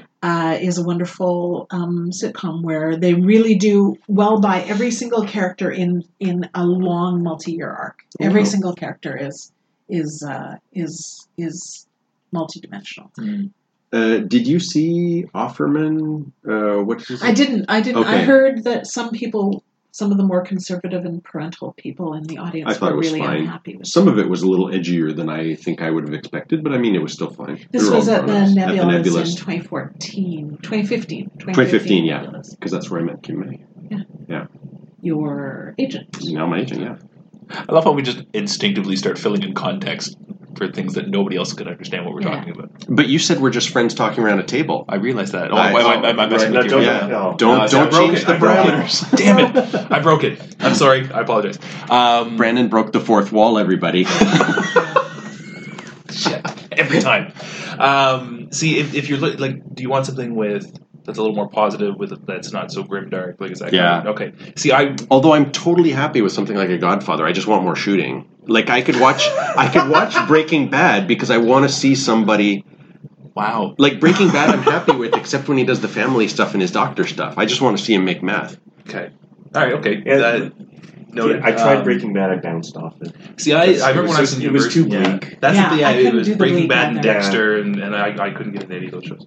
So on Netflix, there's the House of Flowers, which is a Mexican sitcom Okay. in Spanish with subtitles. Is it like a It telenovela? is- No, that's something else. It's not it's a parody of a telenovela. Oh, really? Okay. So it's a half-hour sitcom. Okay.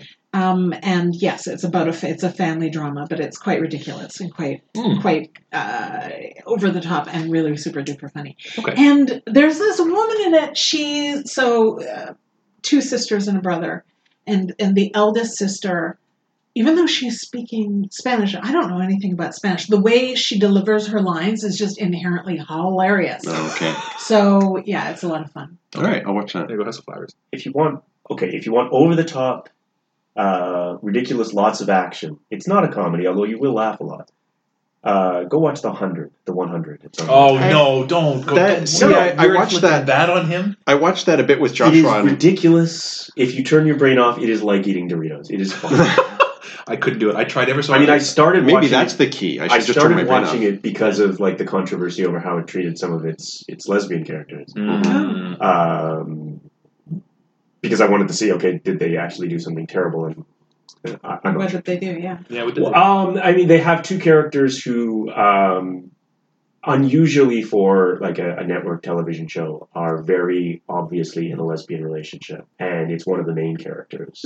So, for queer representation, and again for like a network show, unusual level of it. Right. And then one of them gets killed. Of course. Of course. And that was what people were upset about, was they killed off this character. And Yeah. I don't think the writers had a choice, because I believe the actor was leaving the show. And I started watching it basically because I wanted to kind of investigate that, because I was seeing all over Twitter. And I would not, if you have your hard SF brain on, that part of you will explode. But, it is, there's lots of action, there's lots of beautiful people, and it's extremely It's over the the- top. Right. Yeah, I couldn't get through like 3 episodes of that. I started watching it for Henry Ian Cusick because I loved him on Lost and was like, I want to watch something else with him in it. And I 3 episodes in, and I was like, I gotta stop. Okay. You would hate it. You should watch Um, Supernatural. It's only 14 seasons. 14 seasons. That's it. And But Brooklyn Nine-Nine is super lovely. yeah, TV show. Joshua makes me watch some of that sometimes, but then he starts repeating the jokes for days, and Oh. that gets old fast. Yeah, kids do that. Yeah, I'm going to keep on trying to watch Haunting of Hill House. Yeah. Okay, have you started it?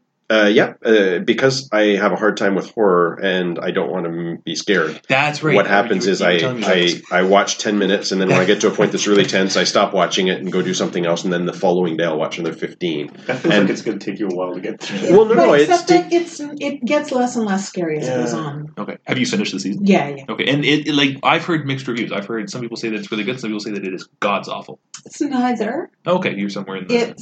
It is the ending of the season is not what we were promised at the beginning of the season. Oh, it's a lot more not scary. So I will like that? Yeah. Oh, I there you feel go. like you Awesome. might. Okay.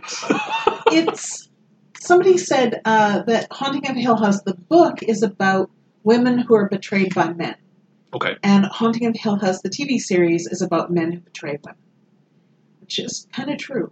Okay. And no, I mean it's a family thing, and although I was not happy with the way it resolved itself, and I suspect that the problem was Timothy Hutton being in that main character. I suspect that he had his fingers into what was going on with that character and Okay. was saying, yes, you can do this, no, and at the end I want to be, redeemed somehow. Okay. And so, because it didn't feel true to because the writing was really good up until like the last couple of episodes. Yeah. One of the things is that each episode up to a certain point is from each of the different characters' perspectives. Okay. So you notice that the first one was from the Mhm. perspective of the eldest boy, Yeah. and then the Second one is his girl, eldest and the sister. next thing will be the middle kid. Okay. And So when I'm they on get episode when they 2. get to the mom, the perspective of the mom, it just fell apart. What was going on with mom just didn't seem scary to me. But there is this wonderful thing, I think it might be like the second to last episode, where they do the everything is in one shot for minutes and minutes and minutes. Oh at a time. yeah. Beautiful film work. Okay, Wow. that's becoming more and more popular these days. Yeah, it's gorgeous to It's watch. absolutely amazing. So yeah, it was Like the Daredevil sort of. yeah. Yeah. I think the entire first 20 minutes was one shot. It was Oh, just cool. beautiful.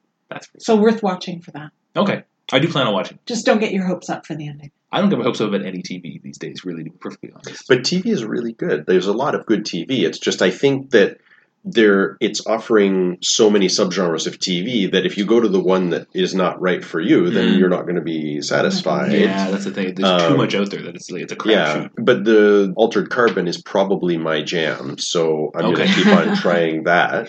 My favorite television shows of the last little while, Killing Eve. Killing Eve is a spy versus spy. Oh, okay. British spy versus spy. 2 women. Sandra Oh, who we Oh. love, right? Sandra Oh. And a British actor whose name is Jodie Comer, and they unbelievable performances. Oh, yeah? And it's very over the top. Jodie Comer plays a assassin. Okay. Who just freaking loves being an assassin. She loves the way to do being it. an assassin. own it. She's living a stylish life in Paris. She's very strange, and she goes around killing people, and she couldn't be having a better time. That's And awesome. Sandra Oh is working for MI5. She's American, but she's working for MI5, and she gets basically gets the scent of this assassin and wants to catch her. Okay. And it is beautiful Okay. I'm gonna have to check that because out. they are fascinated with each other. Oh. Fascinated with each other.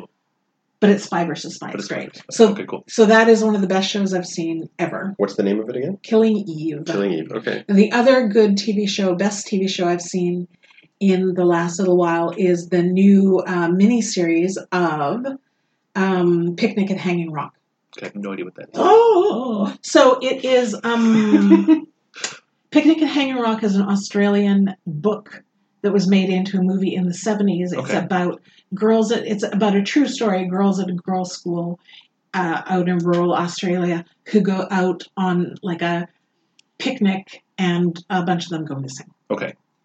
And this is the story about this girls' school and these girls who go missing and people Okay. who search for them and everything. Is it pure realism? Is there anything supernatural or SF about it? Or? It's pretty supernatural. Okay. But nothing. That's not a bad thing. I mean, no, like, it's for me, it's- in my taste. It's got it's more magical realism sort of. Do Okay. we really know what's going on here? Oh, see, I like that. The subtleties about that. Great. It's such a good show. And one of the wonderful things about this Picnic at Hanging Rock is the representation is fantastic. Oh, we've perfect. got heterosexual interracial couples. Okay. We've got an asexual character, Seriously? asexual aromantic character. We've got another asexual character who's not aromantic. Oh, interesting. We've got lesbian couples. We've got bisexual people. Yeah. We've got a gay couple. It's Oh my god. it's just really cool. Cool. So Okay. it's just neat, it and was- it's beautiful, stylish, and it's set in the 1920s. Hanging Rock. Picnic at Hanging Rock. Picnic at Hanging Rock. Okay, I'm gonna check that out. That sounds awesome. Yeah, it's amazing. So those are my recommendations for really good TV. Really good TV. Run, don't walk. Yeah. Well, To exactly. your local right? Netflix. Yeah.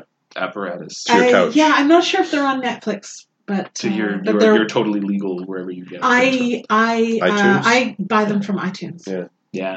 We just have a monthly iTunes budget, and we buy our stuff. Killing Yeah. Eve is streaming somewhere because I know I've seen trailers for it. I think maybe on I'm not sure, but yeah, it's streaming Amazon, somewhere. maybe on Amazon. Maybe. Yeah, I'm not Oh, sure. maybe. Yeah, But it's so worth it. It's so good. It's so fun.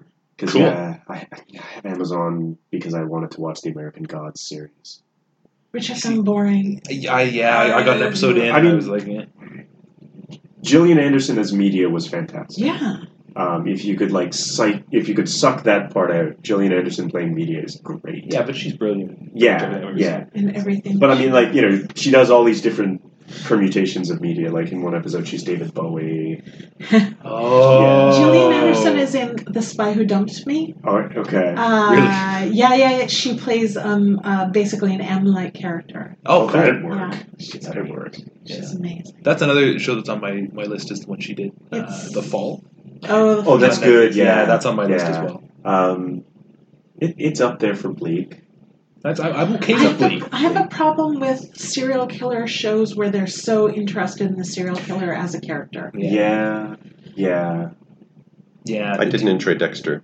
Is it because of the glorification? Is that what you? Yeah. See, I was trying to explain that to my students about the Joker, about why I'm so tired of trying to glorify the Joker, and I don't know if I explained it to them very And we're well. getting a Joker Origins movie. We're getting Oh. 2 Joker Origins movies. Yeah, that's We are? gross. I don't want to know. Yeah, No. simultaneous or something like that. Can I just point out for the record that I get up for 2 seconds, and by the time I come back, Derek's feet are on my chair, Ah! I wanted to like keep a it warm. cat.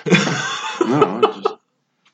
I Everybody should wasn't- be moving comfortable. on We're your just space. friends. Yeah, I wasn't going to point out the fact that I kept getting up, but yeah, no, the superhero did. No, not me. Not me. Really? Give me my Thor. Give me my Thor. I love the Thor movies with all my heart. Okay, but I'm all for Thor. I'm all for certain characters. To me, I don't want to watch another origin story. Like it's like Doctor Strange bored me to tears because it's like the origin story follows the same format all the time. The cinematography in that one was great. Do you like? Yeah, like I don't know. I'm not a big cinematography. That's not enough.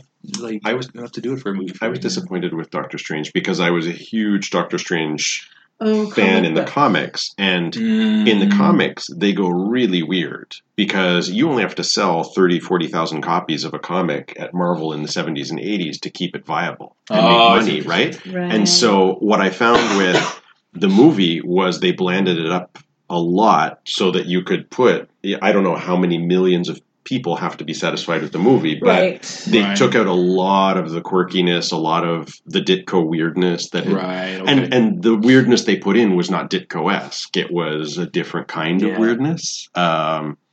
And Mm. I don't know. Part of the reason I like the X-Men and Doctor Strange and Son of Satan and other things in comic books at those times was they were like fringe Yeah. right. properties. They Yeah. weren't like your Captain America, your Avengers. I was never interested in like, oh, look, there's Thor and Captain America and Iron Man and everybody's cheering for them. You Yeah. know, and Doctor Strange was somebody who most of the time nobody knew even existed. Right. Okay. Right. So yeah, the movie So made me understand even more how much you have to blend something down to make it Right, into okay. something that will put bums in seats all over the world. So why are you not superheroed out? Aside from just your love of certain characters. My Or is that love all of it is? certain characters. I still have faith that Oh, I still have faith that good movies can come out of these Mhm. properties. okay. I mean, they can. Like Infinity War, I thought was fabulous. And I hated Ultron, and I was like, oh no. But I love the Thor movies so much, Mm. and I love the last Avengers movie. Mhm. Infinity War was great. Yeah, They yeah. did a How about fantastic job. Ant-Man? I hated Ant-Man. Oh, really? Yeah. Tonally, it didn't work for me. Yeah. But I love Black Panther. Oh yeah. Yeah. I want the visual. One of the things that was so spectacular back in 1977 when we got Star Wars was that it was just visually so different and so impressive than anything we'd seen before. Because movies, especially movies that appeal to kids, were shit before Star Wars came along. Mhm. Do you remember that? I mean, they were terrible. Like, we were getting movies like Seven Alone, where pioneer kids have to like bury their parents on the Oregon Trail and like What? yeah, no, What the those hell were kind of kid movie is movies. that? Jesus. These were from Disney. And where the red fern grows, where it's dead dogs and Old Yeller and all that shit. Oh my right? god. I Like didn't get any of that. you didn't go to these? Did you not? Were not allowed to go to movies? No, 77, I was 6 years old, and that I think was the Okay. first So movie you I were saw a in bit- theaters. You were a bit young. Yeah. And So we saw it as a drive-in. I was 9. Yeah, I was 9 and my parents were divorcing, and Star Wars was my delivery. yeah. Oh. So my consumption of sci-fi started on Saturday morning cartoons. And then after Star Wars, Battlestar Galactica was out. Battlestar Galactica! And then Buck Rogers. And so, I mean, I couldn't... Right. There was no VCR, so I couldn't tape things and then Yeah, watch but them you when I still wanted. had But there those. was some... But Saturday morning cartoons was everything. Right. Because you had you had all of the Filmation stuff. Jason of Star Command, you had Arc 2, you had Space Academy. These are all... like I have they no idea what any of this is. No, of course not. They were like 10 years before you were born. Oh, They okay. they vanished. They sound delightful. They were amazing. Like for the time, they were amazing, Yeah, okay. and they were like just live action space shows. They were great, Oh, okay. great. That's cool. So Yeah. for me, the Marvel movies bring back that visual sumptuousness Interesting. Okay. that Star Wars gave us. Okay. No, I can totally dig that. Absolutely. Plus jokes. Plus joke. Yes, Alex, my wife Alex and I have fights because really? she loves Tony Stark. Oh, She yeah. thinks he is a great character, and I hate him. And I think Why? Why do you I hate think him? that Steve let me tell you why. Yeah, okay, let's get Let into this because me I'm tell a you why huge Tony Tony Stark- Stark fan. Oh, good lord. Absolutely. What- Everyone else, back away. What would Tony Stark say about Gamergate? Fuck you, Nebula Award-winning author Kelly Robson. Shit. All right, fine. Well, I mean, he would. Yeah. Okay, but. Yeah. Yeah. Well, I mean. Yeah. Somebody help me. you've been checkmated in one move. How the hell did that happen? We won't even go into. We Me told Too. you not to prep for this. We won't even Damn go it. into I Me mean, Too. he wouldn't. No, I mean, yeah, okay, fine. Was it Steve Rogers? Steve Rogers, you unthaw him, you explain feminism to him for 2.5 minutes, and he's a feminist. I mean, I'm not saying shit. Yep. Steve Rogers, he's my man. I mean, I'm not saying I don't like Steve Rogers. I like Tony's arc. I like Tony's arc, and I love funny, Robert Downey Jr. as an actor. Yeah, he's great. I love can't ever those look at him the movies. same way now. We rewatch the movies all the time. Oh my god! Except that Damn it. Jeff Bridges, Yeah. in the first one, Yeah. I thought was Jeff Daniels. Because I have never known Really? the difference between Jeff Bridges and Jeff Daniels. I thought they were the same actor. Seriously. So I'm watching Iron Man, the first movie, over and over and over again because it's a great film. Yeah. Right? And it's a great origin story. Yeah, and it's that, a great that I enjoy. performance and Absolutely. everything's fantastic and it's delightful and his progression with the suits are fantastic and there's all that kit bashing Yeah, stuff yeah. and it's great. So you're not totally against Tony Stark. No, I'm not. I mean, I'll watch the movies. Okay. I'm against him as a person.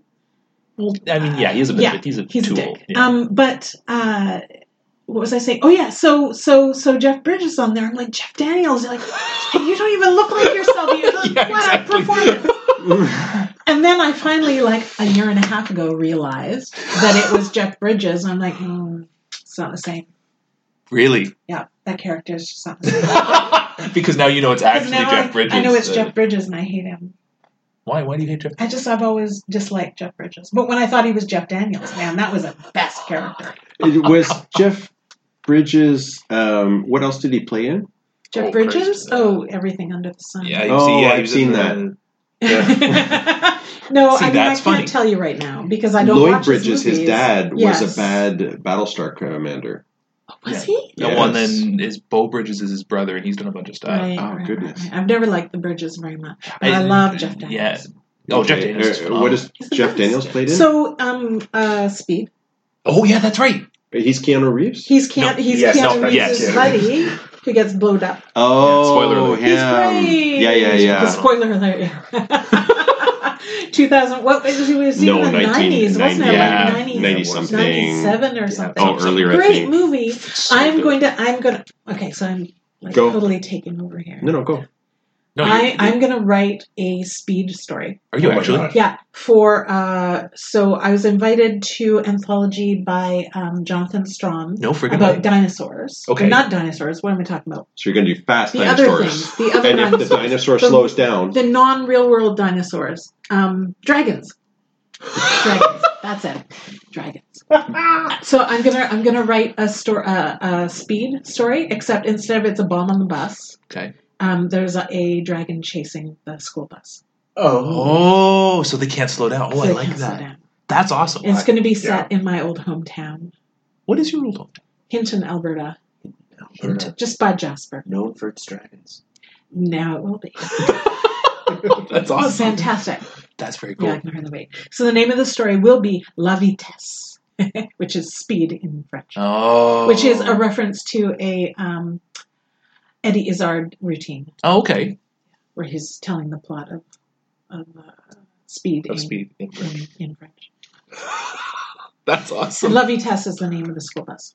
Okay. I haven't written this yet. You understand? No, but it sounds No, insane. It's going to be it sounds great. phenomenal. It's going to be amazing. When is that for? Like later this or I later think next I have year? to I have guess. it by like a year from now or something. Oh, you have plenty of time. No, plenty of time. especially if you write it fast. You've lost any cred that you had picked up in the last couple of hours. I'm sorry. Can we come back to Jeff Daniels for a second? Yeah. Have you So seen- remind me again, he's the one who gets the watch and blows up? No, Yeah. that's the retiree gets the watch. Yeah, the But this- retiree. okay, got it. It's his party. Yeah. It's at the start of Speed. They do the whole you just shoot the hostage, and Keanu Reeves shoots Jeff Daniels, and then he's walking with a limp for the rest of the movie, except when he's on the SWAT team at the very end, and then he's perfectly fine. Well, he's had time to He probably heal. had like an injection or something. But yes. In '97. Yeah, I know. Maybe he took an Advil. Yeah, sure. That makes perfect sense. There you go. Have you seen Godless on Netflix? Oh. Yes. Is Jeff Daniels not friggin' amazing in that? He's unbelievable. In Like that. I knew he was amazing, but when I watched him in that role, so I was like, good. oh, fuck. He's like, so good. yeah. That's a lot Yes, of Douglas swearing. is excellent. Yep. Yeah. You should be So- used to me by now. I know, but your students are going to like this? Oh, Yeah. they're gonna love it. Do you have some sort of sound effect that you could put over each one that's something like a whoopee cushion sound or something? That would be funny. We could do that. Yeah, that would be funny. Every sure we time have- you yeah. swear, you have a whoopee cushion I sound. know, but then that's gonna be a lot. You of... know my level of technical ability. Well, we'll just You find should watch something. Godless. Yeah. Totally watch Godless. I actually listened to a podcast interviewing the creators of Godless, and for some reason I wrote down that I wanted to watch that show, but now I can't remember why. So every time I see it, I go, Godless. It's really good. What's the pitch? The I'm not good- 20-second I'm not good- elevator pitch? I'm not good at pitches. Do it. Do it. Do the pitch, Brandon. I mean, it's a Western. Yeah. So mining town 18 Something. Sure. Yeah. has in the backstory has lost all of their men in a mining accident Mm-hmm. because all the men Yeah. worked in the mine. Mm-hmm. So the town is just women, Or mostly women. or mostly women. Yeah. And there is a really evil, like super evil Jeff Daniels Yeah. coming for ya, Basically, all yeah. because he is a nasty son of a bitch. Isn't and he? there He's is- tracking some guy who He's shows tracking up in town. some guy who shows up in town. It's Yeah. basically Shane shows up in town. Yeah. Right? So, but Jeff Daniels is coming for him. Wonderful, gorgeous, what's her name from Downton Abbey? Oh, yeah. She's just beautiful. Oh my Yeah. God, she's just gorgeous. So she I plays, like beautiful. she plays the widow lady. The who? She plays the widow lady, Okay. the widow lady who's running a I don't know who it is, ranch but I'm outside sure of that if town. I watch the show She's and wait for the beautiful She's woman, a gorgeous brunette. She's just Absolutely. I like brunette. and she was married to an indigenous man, and she has Yeah, an indigenous boy. And then it is her, I guess the equivalent of her mother-in-law. Is, Yeah, and her mother-in-law. Yeah, is with her as well. It's wonderful. Yeah, there's so much nuance. Okay, in that I'll show, watch that, it. Like, Yeah. in the characters, It's really good. I have to rewatch it. Yeah, I like it. And Jeff Daniels, the first episode, he starts off, he's got his arm blown off or something, right? Yeah. And then he's He like, cuts his arm off. because it gets broken to the point that's like he can't save Oh, and it. he's just He's like, fucking chewing take the it. scenery. It's just Yeah. so evil. Yeah, absolutely. There you go. Yeah, go watch that. I will. I'll add it to the list. Okay.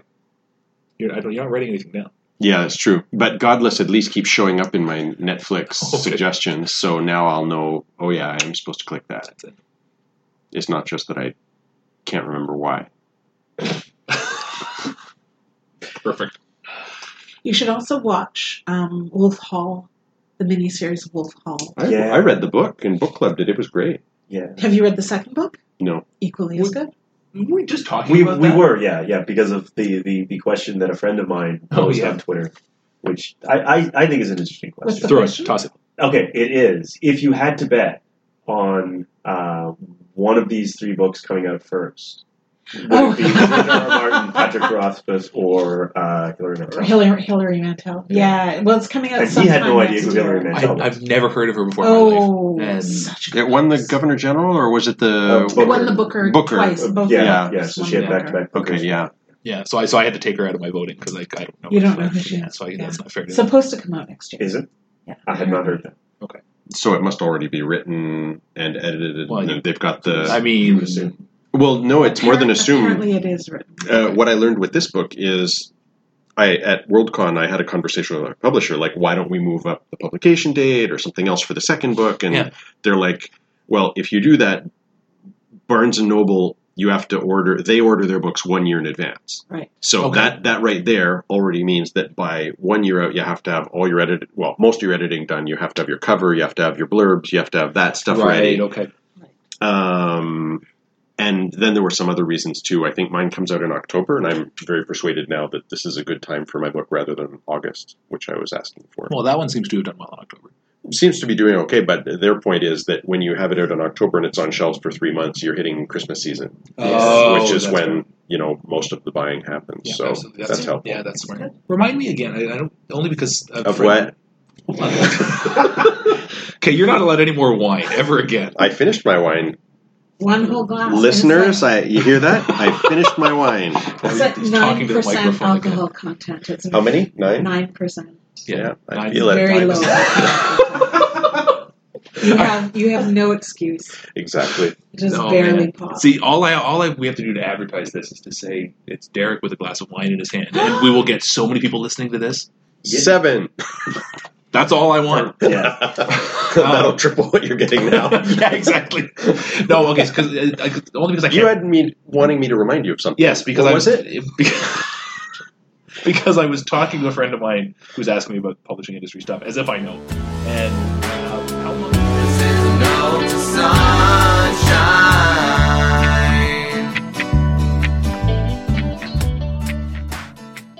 Well, I see from the central computer's power consumption report that it's nearly time to power down our transmitter and recharge our batteries. We had a wonderful time talking with our fellow survivors today, so thank you to Derek and Kelly for joining us down here in our underground safe haven.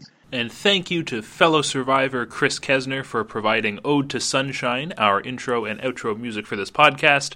And of course, thank you to the rest of you survivors out there for joining us for our conversation today. Stay safe, keep your perimeter secure and your breathing mask close by, and we'll look forward to reaching you again with our next broadcast from the Wasteland.